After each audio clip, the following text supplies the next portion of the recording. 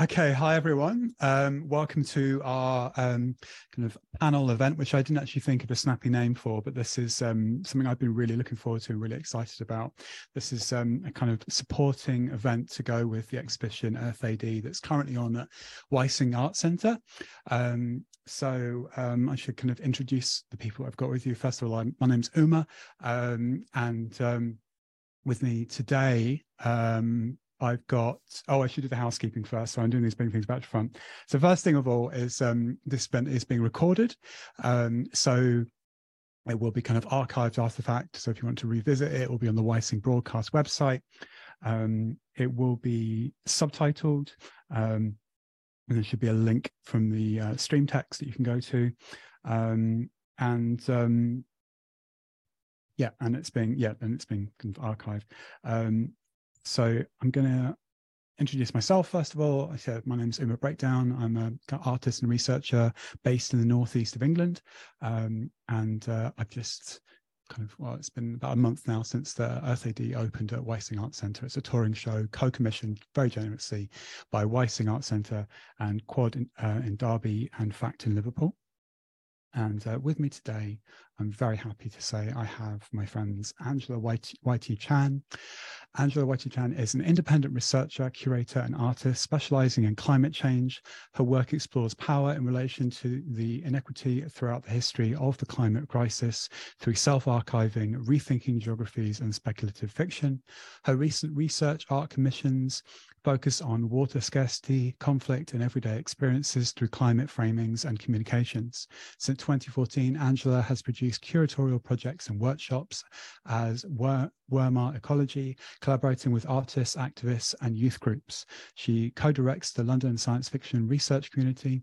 Angela is also a research consultant, having worked in international climate and cultural policy and on climate and sustainability projects for major cultural institutions. Also with me today is Dr. Tom Dillon, who is a researcher whose work investigates the politics and aesthetics of speculative fiction magazines. They recently finished a PhD thesis on the speculative fiction magazine New Worlds from the 1960s. Tom is a founding member of Beyond Gender, a research collective that looks at the representation of gender in relation to race, sexuality, and class in science fiction. He is a former director of the London Science Fiction Research Community. I'm going to give you a quick outline of what we're going to do today. I've got these wonderful people who are each going to, I think we'll start with Angela and then Tom, and they're going to kind of give a kind of presentation on some of their current research and things that they're interested in. And then after that, we're going to maybe have a little bit of a chat, and then we're going to open to some questions. So think about any questions and you can send them directly through the chat in Twitch, and they'll wind up for a convoluted means. They'll wind up to me in my earpiece. I think that is everything. So, Angela, are you ready to present? I am. Firstly, I'll share my screen and let me know when you see it. Yes. Great. So I am Angela. Nice to meet everyone, and I'm so excited and so happy to be in this space because Uma, we've been like e-friends for a few years, several years now. Quite a few. And Tom, like I've known of you from a distance for quite a while, and having this like LSFRC link is really special as well. So it's great to be in this space, and I guess I can even illustrate this with my opening slide, which is a really amazing illustration that Uma produced that I bought maybe in the summer. And it sits on my desk at home. I'm not at home at the moment, but it gives me encouragement, inspiration, and a bit of cheekiness every day I'm at that desk.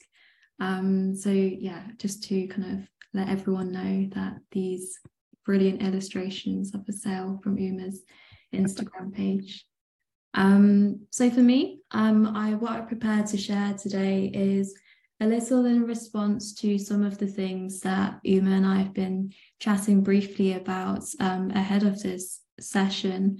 And it's, for me, largely responding to the ways that we strategize on self-archiving and what it really means in terms, like for me, what it brings together for the ways that we storytell the climate crisis.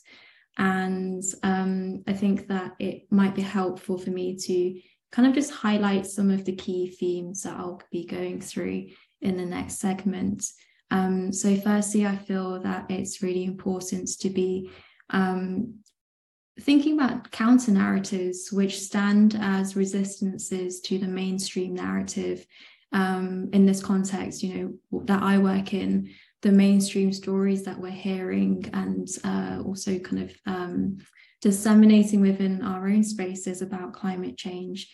But what really matters is also kind of the counter narratives that don't get resourced, they're actively erased, and what this has on the implication of the presence and the futures that we are kind of moving through in terms of the climate crisis is really important for us to think about, also creatively as well.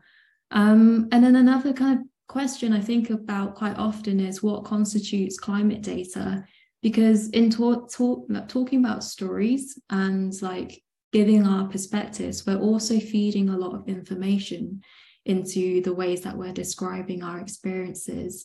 And so to kind of maybe destabilize the power systems that really contribute or kind of steer the ways that mainstream climate stories are being told, that might not represent us, might not be representing marginalized communities, and to really kind of what I think of throughout my practice, whether it's like through research for curatorial projects or for more recently visual arts projects, or researching with other artists on the frameworks for what is sustainability in the arts sector, which is also an industry, for us to deconstruct the criteria for expertise. So really problematize what expertise could mean, rather than to break it down from something that says, oh, climate science doesn't matter. Like that's not what I mean. What I'm valuing alongside that is that, okay, we need to also recognize the power systems that have constructed the hierarchies which frame like what kind of sciences, traditional ecological knowledges, or kind of like, everyday experiences that we value or we don't value in conversations about climate change. And so I kind of come from, when I work on my projects, I think a lot about colonial histories. And it's, as the starting point also of the climate crisis as well. And specifically for me, I am very interested in the British Empire, the way that it continues through to the contemporary as well, in the ways that we narrativize climate and environmental issues. So I'm going to give you an example just briefly, because I think, this is a project that I've done maybe a bit of a while ago. And so I'll move on to a more recent project later on. And I want to describe to you this research project that ended up to be a video piece that I did in 2021 as a way to kind of illustrate the ways that climate framings are really important to how we position ourselves and also kind of take on the mainstream narratives quite critically. So, the Great British Rain Paradox is an actual report. I mean, it sounds pretty sci-fi. It's quite the name is very eye-catching. And so it was published in 2020 by RB Finish, which is a dishwasher detergent company. And this report was supported by the UK government's environmental agency. And it warns about the UK's projected water scarcity crisis within the next 20 years. The report describes a paradox that while 77% of the British public respondents believes the UK is a wet and rainy country and assume there are adequate water reserves, in reality, our demand for water could soon outstrip supply. So for me, as a researcher, I was quite critical about the way that this report goes on to frame the water scarcity issues, specifically around the UK, without transparently telling the public about the decades of state deregulations, which means that water companies and sewage companies are not by law, they are not required by law to register when they have been polluting the water ecosystems. And so for this report, it's framed as a water saving strategy and framework. And it's very kind of consumer focused. It doesn't address us as, citizens with rights to water. And what does this tell us for the future of the climate narrative? So this report's saying, okay, in 2040, there's going to be issues. And I'm already looking ahead that the government, this is archived on the government's website, that the authorities could be saying in 20 years' time, oh, look, in 2020, we told you so. We warned you about these issues and we told you to save on water. And so throughout this project, and also after it was exhibited, there was a really great kind of public momentum about water health across the UK. And so for me, thinking about, the potentials for, this narrative being twisted back onto citizens in the future is actually very real. And so for me as a researcher, I thought, okay, my methodology could be to speak to people who I know around the UK are very involved in their own communities.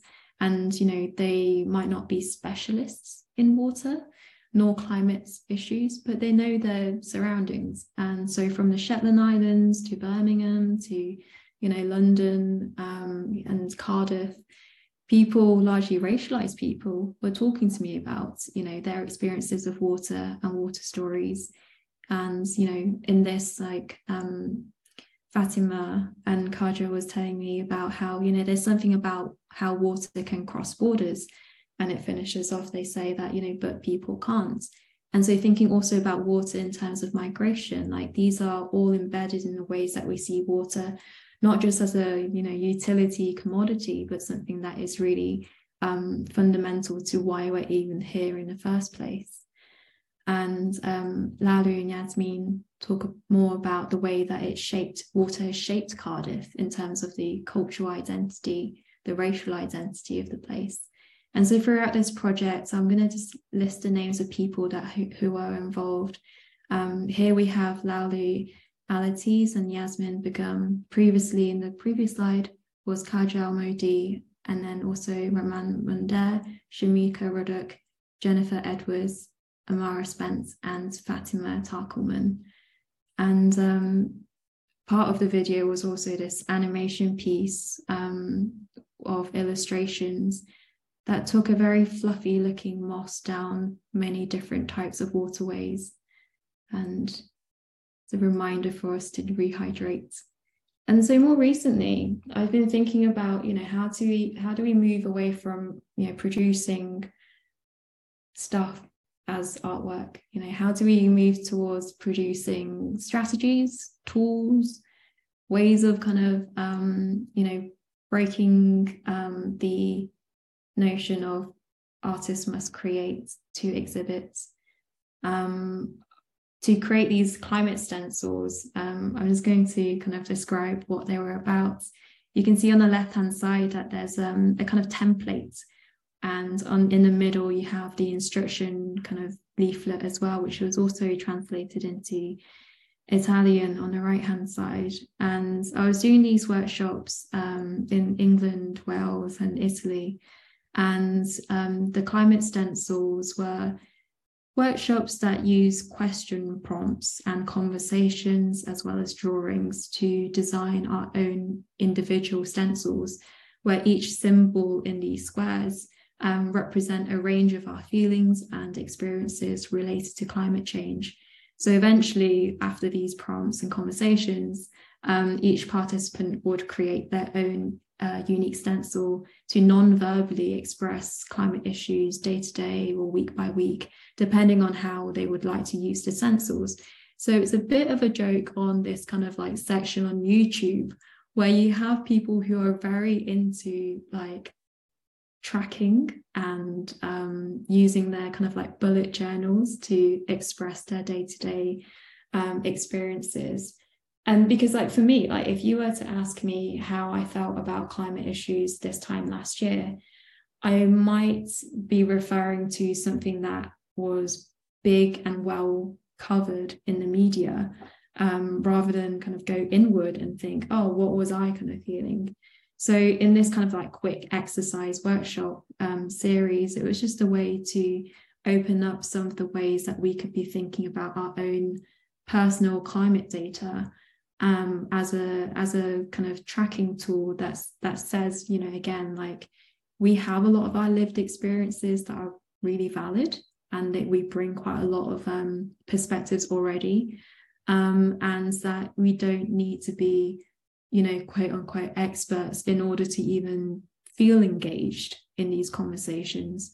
I guess working in this kind of overlap of arts and climate change for the past 8 years, there's these very stark parallels that I see between, you know, who feel entitled and don't feel allowed to participate in these spaces, both the arts and the environmental climate movement. There are systemic barriers that exclude certain demographics of people from feeling like they can step into the space, let alone steer and shape what that space can look like for them. And so it's, you know, building these stencils were a fun activity.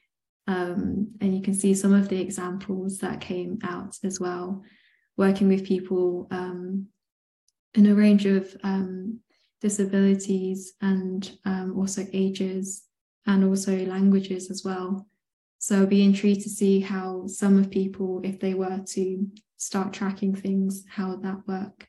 But there's no commitment for them to do so. It's on their own terms. And so I think I want to finish by, you know, anchoring a lot of these into why I'm so interested in thinking about information, narratives, and data as well. I want to, you know, invite you to have a look at some of the real world databases that are telling stories of climate resistances and experiences that are not necessarily in the mainstream or in the British media mainstream as well. For quite a lot of last year, I was working in international climate and cultural policy, largely looking at how cultural sectors around the world are or are not using environmental policies. So kind of like how sustainable is the art sector globally, and what are the intentions to kind of have this kind of a cultural shift as well. And in part of my research, I came across Tatiana Pardo Ibarra, who is an investigative journalist specializing in climate change, and was describing Tierra de Resistencia, an open database that documents violent attacks against environmental leaders in Latin America and the Caribbean between 2009 and 2020. And this is a really important database for people to recognize that also when we're visualizing data, it can also be across languages that we understand, like the stories behind them. And it's a great reminder also that when we're working on these projects creatively, that we also have to be accountable to people who are experiencing the violences and devastations day in, day out. For example, here, like where being an environmentalist is not a choice. It is not a curatorial fun term. It is not something that's short term either. And another database that I wanted to point towards is the Global South Climate Database. And this is by Carbon Brief with Reuters Institute's Oxford Climate Journalism Network. And so it says that it aims to ensure that journalists from all over the world can contact climate experts from Asia, Africa, Latin America, and the Caribbean and the Pacific. And there's a climate journalist who I was in touch with recently, who was my course mate. We studied geography together. Diego Arguelles Ortiz was telling me that, this had just peaked at the 1,000 mark last week. It was published only a couple of weeks ago. And he described that the goal of the project is to ensure that journalists from all over the world can contact scientists from the global south. So it's really, destabilizing who gets to have like this microphone that speaks for so much of the populations who are experiencing climate change already. So I'll leave it as that and look forward to our chat as well. Thanks. Thank you so much, Angela. There's so much from that in my head now, but we're going to come and have a talk after we've done Tom's presentation. So Tom, if you're ready. I am ready, yes. Is my audio coming through? Yes, beautifully. Okay, great. Thanks very much for inviting me. I'm very excited to be here and talking to everyone. And thanks, Angela, for your wonderful talk. There's, it feels very urgent what you're talking about. And I hope what I'm going to be talking about links to it in some way. And I guess the way in which I think it will probably link to it the most clearly is the idea of counter narratives. But I hope that will come clear as we go on through the talk. But thank you for sharing your research and for those very practical ways in which you're going about trying to bring about those counter narratives. So I'm just going to share my screen now. Okay. Is that come up then? Can you see that? Okay. Yes. So, I'm going to be talking today about the author Michael Moorcock and talking about some of the queer implications of his writing. And I hope to talk a bit about counter narratives as well, to link a bit to Angela's fantastic talk. So I'm going to be reading from a script, so I hope it won't be too stilted. I'll try and break at different points to make it a bit more human rather than a robot talking. Okay, so Michael Moorcock is a science fiction and fantasy writer, still just about working today, but his output has slowed greatly in recent times. He claimed to write novels in 3 days in the 1960s, and he wrote hundreds of novels. I always find it interesting to know how people know about Michael Moorcock. It's different aspects, different ways in which people know him. He's most famous as a fantasy writer of sword and sorcery. That's probably the way that people know him best. He's also well known within the science fiction academic community as an editor of New Worlds magazine, and it was very influential at the time in the 1960s, and I'll be speaking a bit about that. And lastly, I don't know if you can see it or whether the video is blocking it, a lot of people who are around in the 1960s and 70s know Michael Moorcock as a countercultural figure. He was a lyricist for the band Hawkwind, and that's a picture of him there on the screen playing a guitar.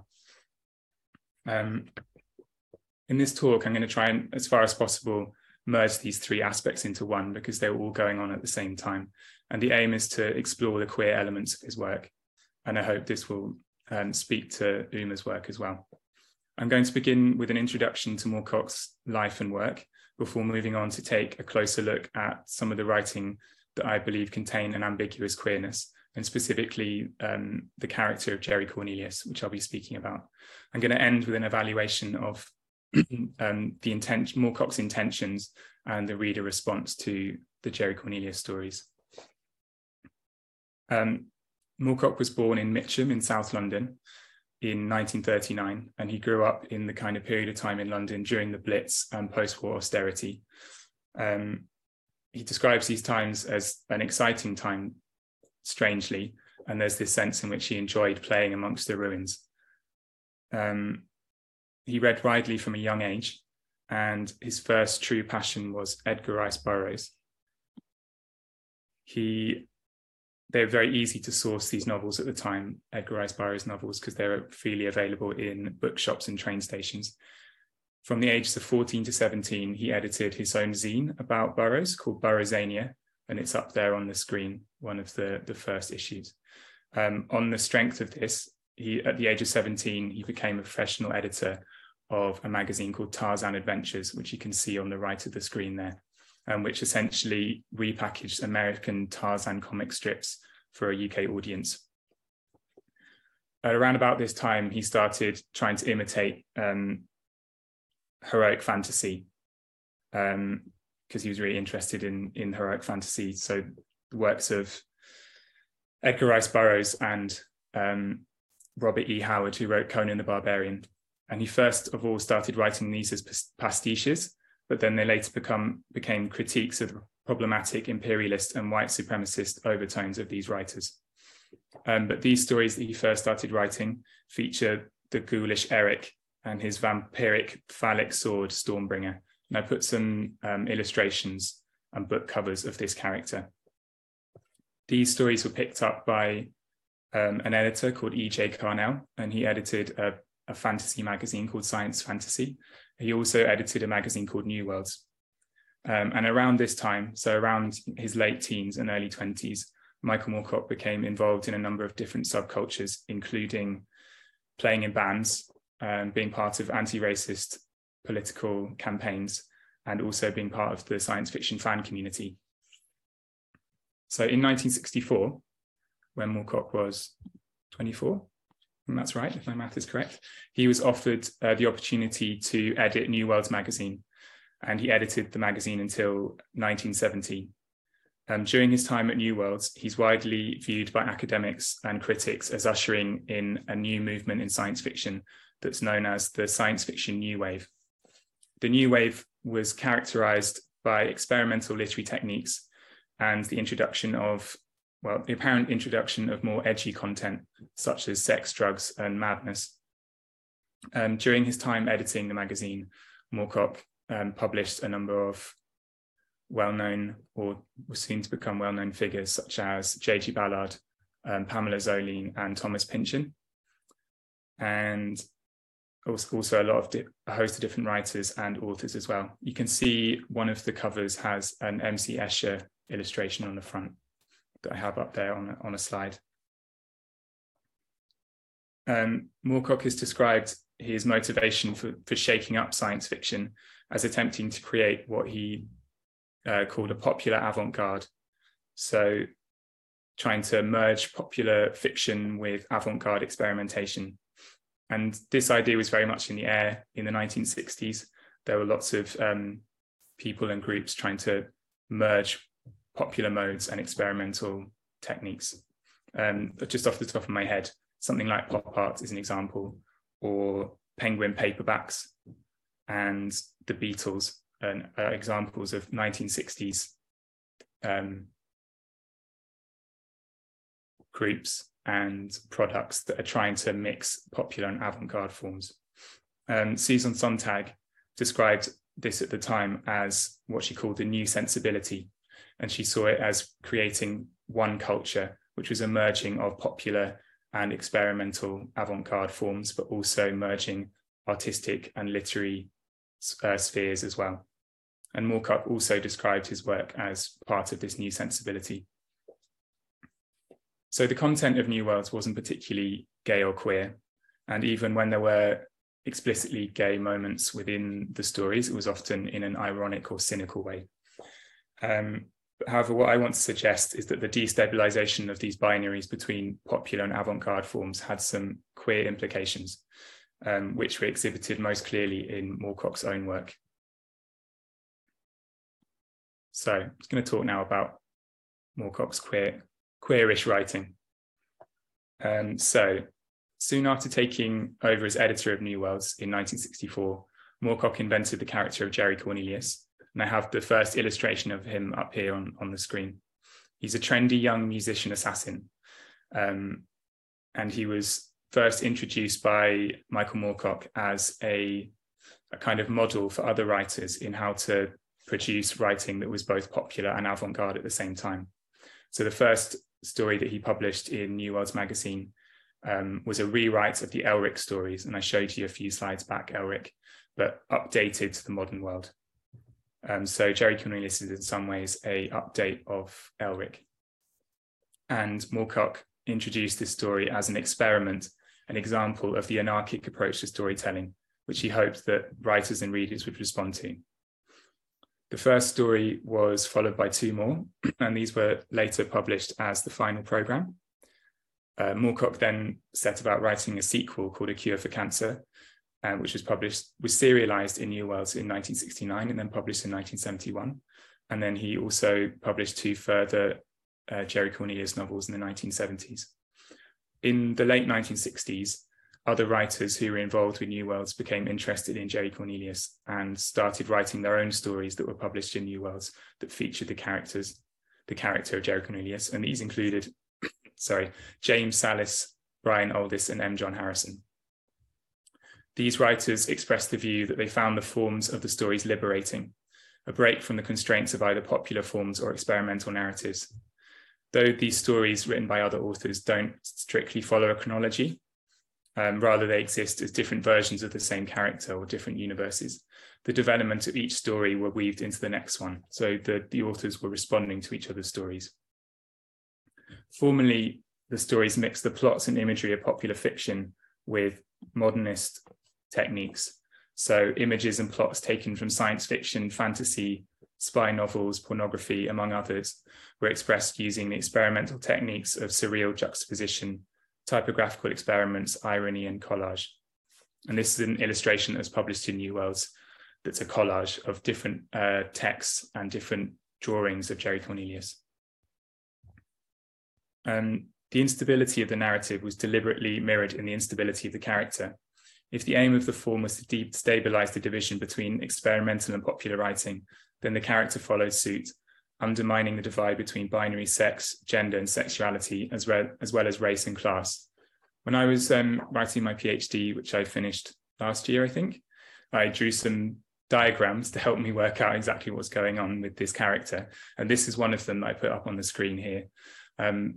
But essentially, for me, what Moorcock was doing was trying to express an anti-imperialist politics with these kind of play of binaries.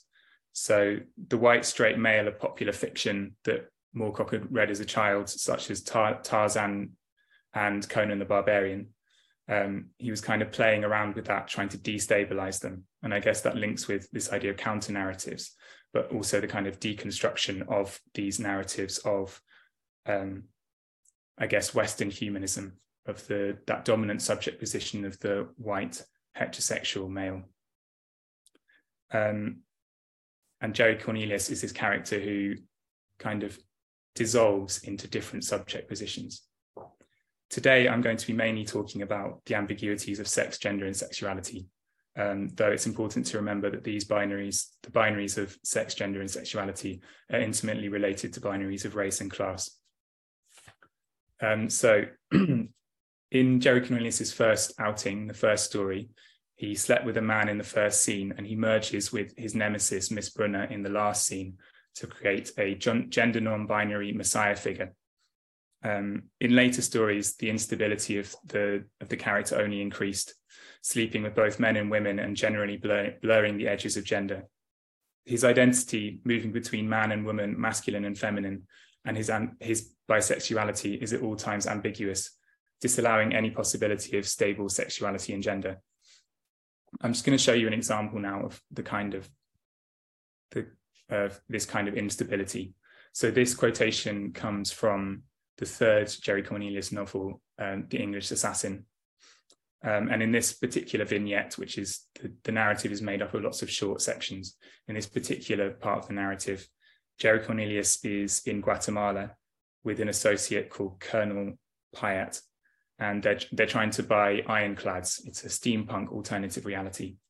The two of them are going back to, they finished their day of trying to buy ironclads, and Colonel Pyatt invites Jerry Cornelius up to his rooms that he's staying in. I'll just read out the quotation. "Let's get a bottle each, shall we? I have a suite upstairs, and perhaps someone can find us a couple of girls, or perhaps 2 girls will volunteer their services. Everyone is emancipated in Guatemala City. Fine." When they had risen, Pyatt flung his arms around Jerry's slender shoulders. "Do you feel like a girl, Colonel Cornelius?" So on one level, we have a quite straightforward narrative of white colonial heterosexuality. Colonel Pyatt's professed wish is to find 2 women to sleep with, and that would suggest that this final sentence, "Do you feel like a girl, Colonel Cornelius?" is a question about whether Jerry Cornelius approves of his plan, i.e. would Jerry Cornelius like to sleep with a woman that evening? There's another more subversive interpretation, which I don't think is that subtle, that Jerry Cornelius might in fact feel like a woman and might wish to sleep with a man. Jerry Cornelius is never given the opportunity to reply, as the chapter ends with this question, and we're left kind of ambiguously positioned. We're not sure exactly which of those 2 options is the correct one. These moments of ambiguity punctuate these Jerry Cornelius stories. The continual movement between binaries leads to a breakdown of the character into multiplicity. So a dissolution of this white Western subject, male, straight, able-bodied, white, did I say that already, into difference. So not only were the Jerry Cornelius stories a literary experiment challenging the hierarchies of fiction, but they were also a political challenge to hierarchies of identity within the colonial and patriarchal order. I'm going to end quickly with thinking about how people received the stories at the time.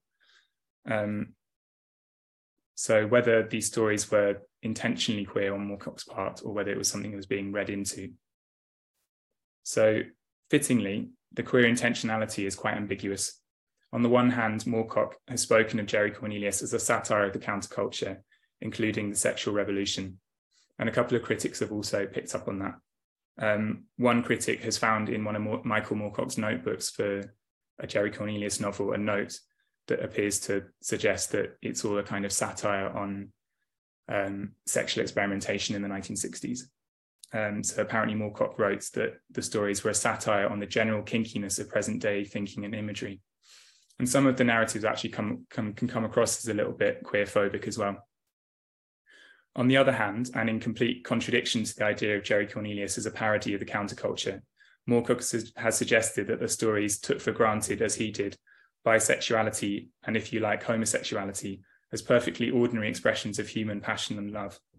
He wrote that the first novel itself, The Final Programme, was an attempt to argue for the blending of masculine and feminine traits as a kind of balancing to overcome the shortcomings of the 1960s. So you could see that these stories as both a parody and an affirmation. So it could be a dystopia of 1960s London, or a utopia celebrating freedom and possibility that comes out of the counterculture. But what of the reaction to such ambiguous texts? It appears that some did in fact see these stories as a satire on the counterculture. So one countercultural figure called Mick Farren did in fact complain about the Jerry Cornelius stories. Some of the writers at New Worlds produced a comic for International Times, which is a countercultural magazine, and in it they took the mickey out of the counterculture quite a lot, and a lot of Mick Farren was upset about it.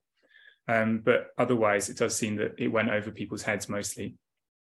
Apparently, The Final Programme was rejected by a lot of publishers, not only with disgust and concern for Moorcock's state of mind, but also with anger and hatred. So it produced a really visceral reaction. The science fiction anthologist and author Judith Merrill, who was a big supporter of Moorcock, read the book and said it was evil and didn't want to have anything to do with it. Mick Jagger apparently turned down the role of Jerry Cornelius in the 1973 film of The Final Programme because he said the part was too freaky. In a more positive light, though, a source of annoyance for Michael Moorcock, many readers really liked Jerry Cornelius, and they'd come to his house in Notting Hill dressed as the character. And Moorcock thought that this was essentially missing the point and that they didn't see the irony of the character. But I also think that there is a quite clear reading, and that suggest there is a queerness there. And I think those those readers were responding to that. I'm just going to end with an anecdote, because I don't have any firm data that suggests that people read it in a particular queer way. But the only time that I've seen Michael Moorcock in person was at a reading of his last novel that was published in 2016. And in the questions afterwards, someone stuck up their hand and made a statement that was basically that they'd been really influenced by the Jerry Cornelius stories, and specifically reading the first novel and seeing the character sleep with a man and merge with a woman. And they were expressing how this was incredibly revelatory for them and helped them explore their sexuality. Apart from that, I don't have any evidence of it, except for me. I don't know if you noticed, I have the same kind of hair as Jerry Cornelius, so I kind of cosplay as him all the time. But I'll end there. Thanks very much for listening to me, and I've really enjoyed speaking to you. Thank you so much. Thank you so much, both of you. Oh my gosh, this is like, I've been trying to take notes, and I'm kind of just getting completely lost here. They're such like amazing presentations that you've done. So I really, really appreciate this. So as a kind of like overall kind of thing, the reason I was interested in talking to you both was between the two of you, both this idea of like science fiction, but like the specificness of like systems that are kind of maybe breaking down and unstable, and the tendency towards entropy, and also this idea of kind of, I can't think of a better word than appropriation, but it's not just appropriation. So things of like counter narratives, reclaiming narratives, deciding who gets to talk, moving a framing from one level to another level. And so I have like a whole bunch of things. It's been like a really hard thing to kind of work out where to start. But I wanted to ask, say something to you. So start with Angela. Okay, so Angela, I've been like trawling through your back catalogue of work, right? I've been trawling through it, and there's so much stuff that you produce that I'm really, really interested in. But there's one thing in particular that like really struck me, and I know that you wrote these prompts for a research day at is it BioArt Birmingham, or is it Birmingham BioArt? Remember that? It was only like a year ago. Like Bab Lab. Bab Lab, right? Yeah. So like a kind it's of such a catchy name that let's go with Bab Lab. Bab Lab. So it's the thing about kind of introducing artists to using kind of bioart processes, which is something I'm really interested in. Like a big thing in the show of Earth AD is the idea that like, if a thing is going to have to be made in a material that means it lasts forever, like if it's made of plastic, is it really worth making? Is a thing worth? Is it good enough to be made if it's going to be around to the end of time? And whether to make things that would kind of rot and stuff like that. So it's the kind of thing I was thinking about. And I was like reading your thing, and you wrote all these wonderful prompts to the people taking part in the workshop. And there's a thing that really struck me from the beginning. And you frame your prompts to the artists with this first thing, which is, how does this living matter live by relating to its changing environment, by relating to us, and in turn, how do we relate to it? And this as like a way of thinking about stuff, not as a fixed identity, and not as like a general, how it identifies to everything else, but how does the thing work with something that's unstable? And this kind of actually clicked with a thing like a kind of like a horror story for me that's been in my head the whole time I was making the show, which is the kind of the story of the decline of the Saiga antelopes. And Saiga antelopes started dropping in numbers like hugely in the kind of 2010s, like massive, like 20,000 of the antelopes would like die over the course of like a few months. And it turned out that it was just an increase, well, likely it's an increase in temperature and humidity that meant that a kind of fairly benign bacteria that a load of them had in their beautiful huge noses got too prolific and just eradicated all of them. So this idea of like something unstable completely collapsing something is something I was really interested in. So I wanted to ask you a little bit more about this principle of like how a thing can be understood through how it relates to an unstable environment, and whether that has any other application at different scales or any of the other things that you're doing. Yeah, I guess, yeah, thanks for that question, because I guess it's always like checking the processes that we're using, whether it's directly using materials or kind of like indirectly like moving through spaces that then shape the erosion maybe of that space, you know, whether it's natural or whether it's a cultural space. Like, what are we doing that impacts it? Because we're constantly negotiating these difficult processes to ensure that we keep things in balance. If they're in balance, there's harm or there's potential for violence. And I think that when we're using materials as like artists, for example, there should also be like a long-term understanding that also has a life. Does it go into storage afterwards? Like the way that you were describing the materials in your work decomposing and then also then being replaced, for example. Like, what does it mean to have like these substitutes as well, where like it's these kind of like, they're not quite clones maybe. I'm interested in kind of like thinking like with you on that. So like, how much of a replication of a past are you then creating? Is it an archive to its like true like original, or is it like a evolution of the original artwork?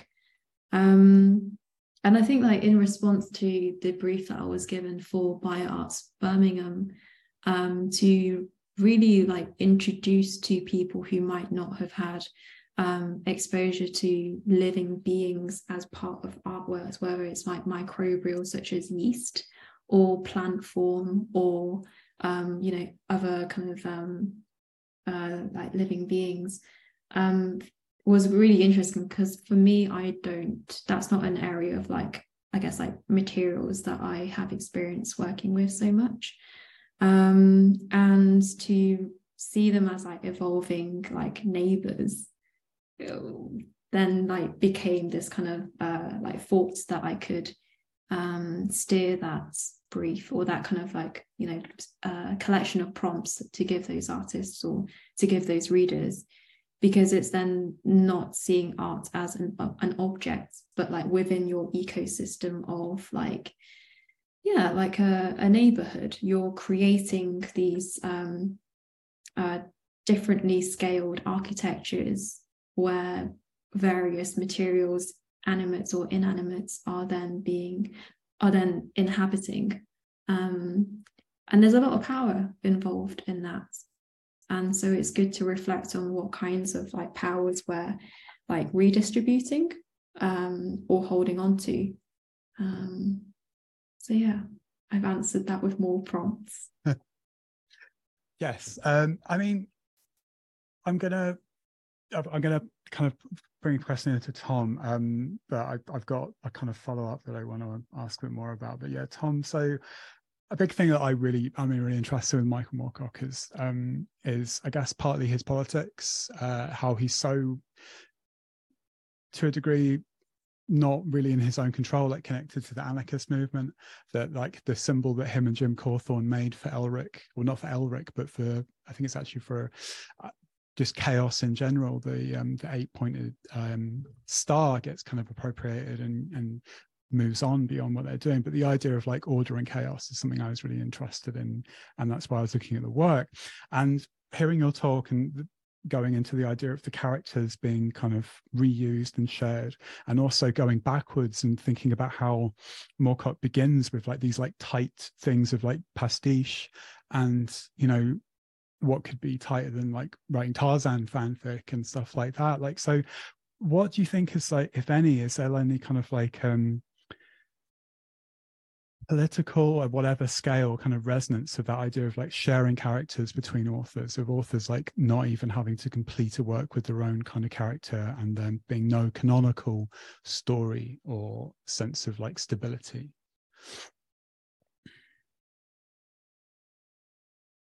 Yes, it's fascinating. I think it does have a political valence, the idea of not having control over what you're producing. And it's something that Michael Moorcock, when he came up with the character of Jerry Cornelius, he said, please use it and do with it what you want. And initially the idea was that some people were supposed to take it as a model for this new type of writing that was supposed to be experimental but also widely read. So a very 1960s idea of kind of popular modernism. But it's essentially what is now known as open source characters. And I think within comic books makes me sound like I'm 100 years old. Superheroes, for instance, there's also an open source movement to share characters and them not to be trademarked. And that, you know, it's a massive resistance to the commercialization of fiction, because the shared characters don't happen very often outside of, say, a house character. So in the 19th century and 20th centuries, if there were characters that were shared around, for instance, the Beano is a good example. These characters are trademarked by the magazine, and then the writers don't have really any control over it and what happens. They're just contracted to write it, and their names aren't particularly important. But what Moorcock was trying to say is, please take this character, it's yours as much as mine, and do with it what you want. And I think that is quite liberating in some ways, and it has that anarchist sense of democratizing and pushing back against commercialization of particular literary products. Anyone can use it, you can do with it what you like. But it also, in a narrative sense, opens up this idea of possibility, because you're going from this very tightly controlled literary product. And I guess to link it with what Angela is talking about, it's this idea of decomposition. You're taking something and you're letting it just dissolve and turn into other things. And that opens up a kind of what Michael Moorcock would call the multiverse of every single other possibility of a particular character or a particular narrative opening up. And I've connected this in my research with kind of Michael Moorcock's anti-imperialist politics. So the sense of this white, male, straight character of adventure fiction, but also that kind of universal subject position of imperialism. And Michael Moorcock lets this character, who Jerry Cornelius is that character, but he lets his character dissolve and decompose. And part of that is letting go of control, letting other authors read into it, but letting other authors take over, but letting readers read into it what they want.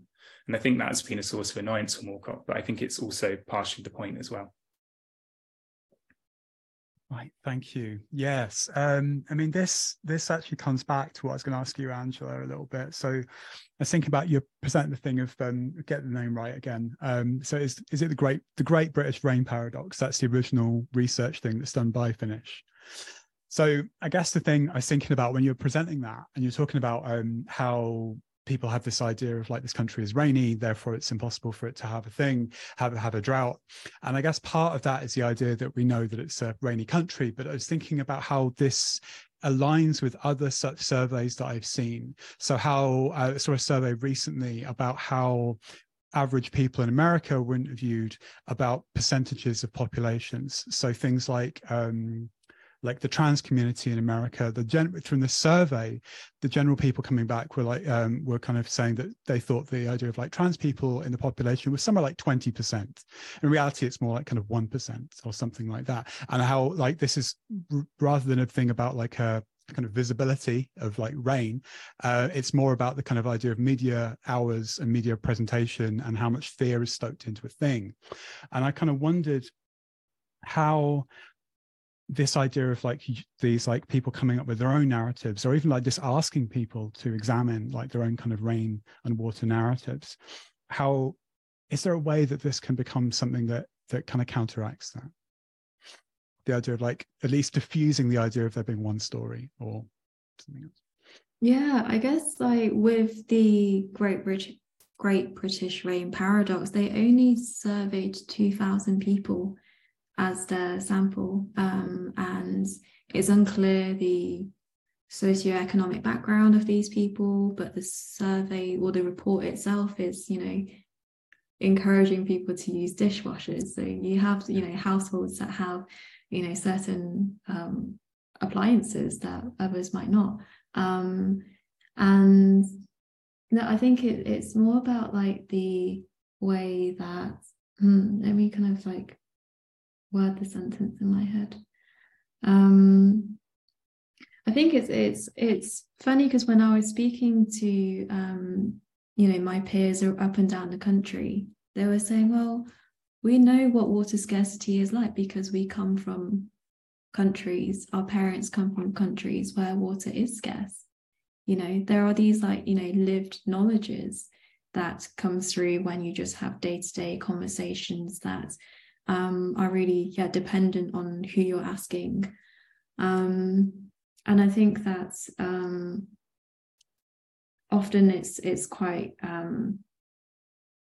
targeted, those questions. They're framed in a way that gets the answer that they want. And there's a difficulty because the narrative that the report was putting across was this kind of seeing is believing is why we're here now in this environmental and climate crisis that's brought water scarcity.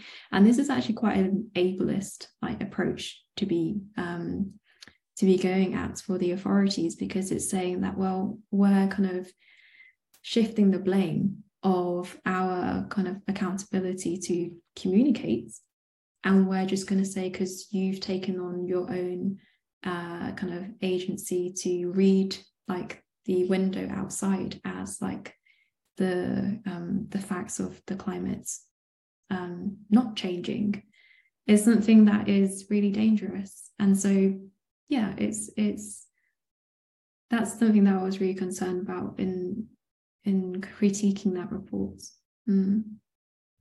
Sorry, does that answer the question? Yeah, I think so. I mean, it wasn't much of a question, more of a kind of just a thing I was thinking about. I wanted to see I guess,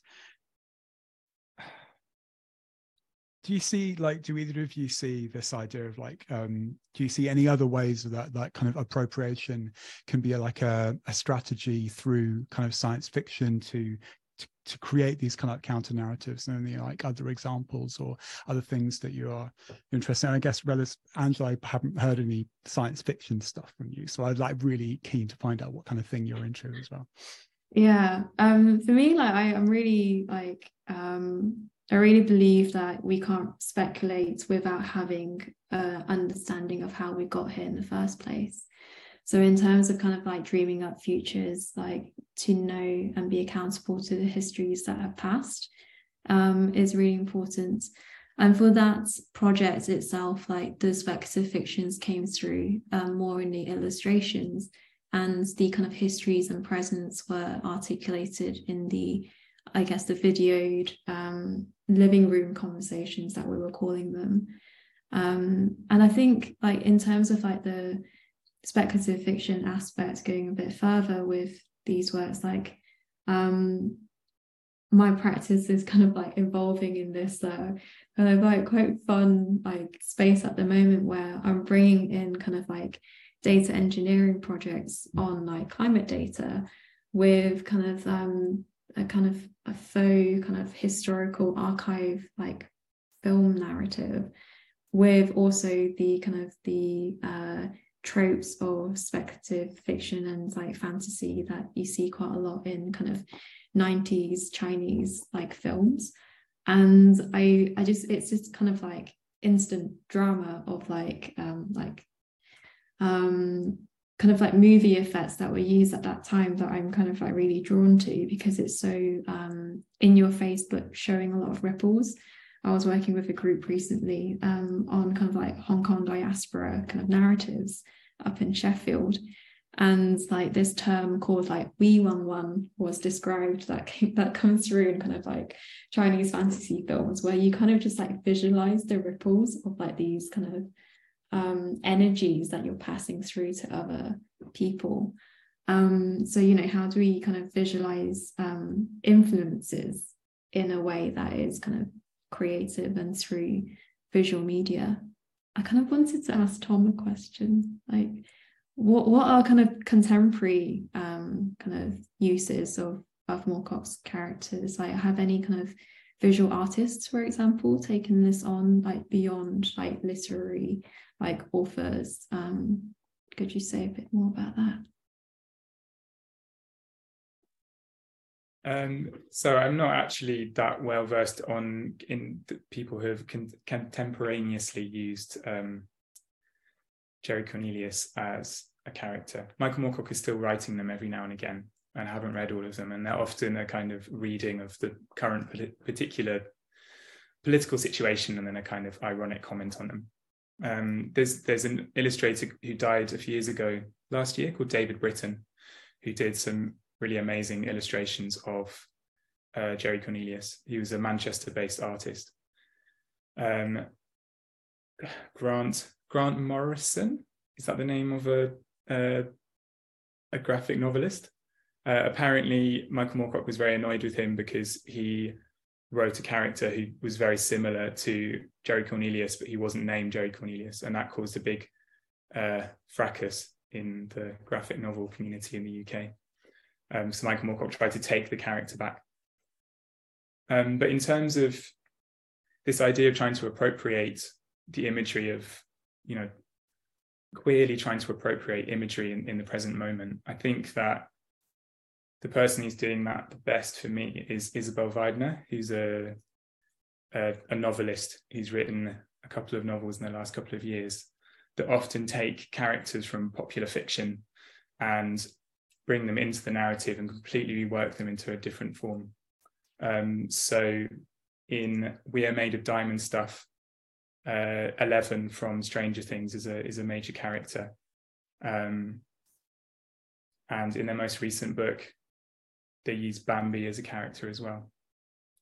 So again, this kind of queer appropriation, but at the same time, in language, like experimental techniques, but very readable.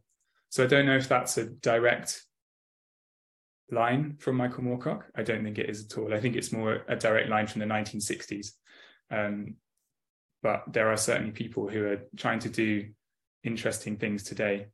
But there are huge organizations that are trying to stop that kind of thing. So I don't know if you heard that Loki, Disney have control of Marvel. And I think there were reports of them trying to stop people using the word Loki as a description of what they were doing. Maybe it was some kind of religious festival, because they have a trademark on the word Loki. So I think there is quite a big problem at the moment of trying to appropriate things in a queer way, but having, people punching down. So I don't know what to say about that. I think people should just do it anyway if they can. It does seem really weird. Like the Jerry Cornelius is quite odd in that it's like a character made to be appropriated, and you think, like you said, there's not many characters that are created like that except for the house style things, or for things like the non de plume, if you make a really bad film and you then credit it as Alan Smithy, so it's like a kind of shame identity that you can take on if you want to disown something as a director and things like that. But I couldn't really think of many others that are created specifically to share. But then I guess the thing is, it's like you can kind of bypass that, which is what other people do, like just steal a character rather than wait for one to be offered up as an open source thing. I have loads of stuff, and I'm going to have to just email you outside of this because we need to wrap up. But thank you again. Thank you so much thank you so much for this. I have to plug the show once in this as well. The show is still on at Waiting Arts Centre. It's not about either of these things. These are just things that I was thinking about, and that's why I asked some experts in. But it's on until the 11th of December. Yes, please look up the work of Angela Chan and Tom Dillon, and thank you again for attending this thing, and thank you for Wysing for hosting us, and this will be archived for don't know how long, but for a bit. Okay, thank you very much, folks. Bye-bye. Thanks, Uma. Thanks, Angela. Thanks, Wysing. Thanks everyone for watching.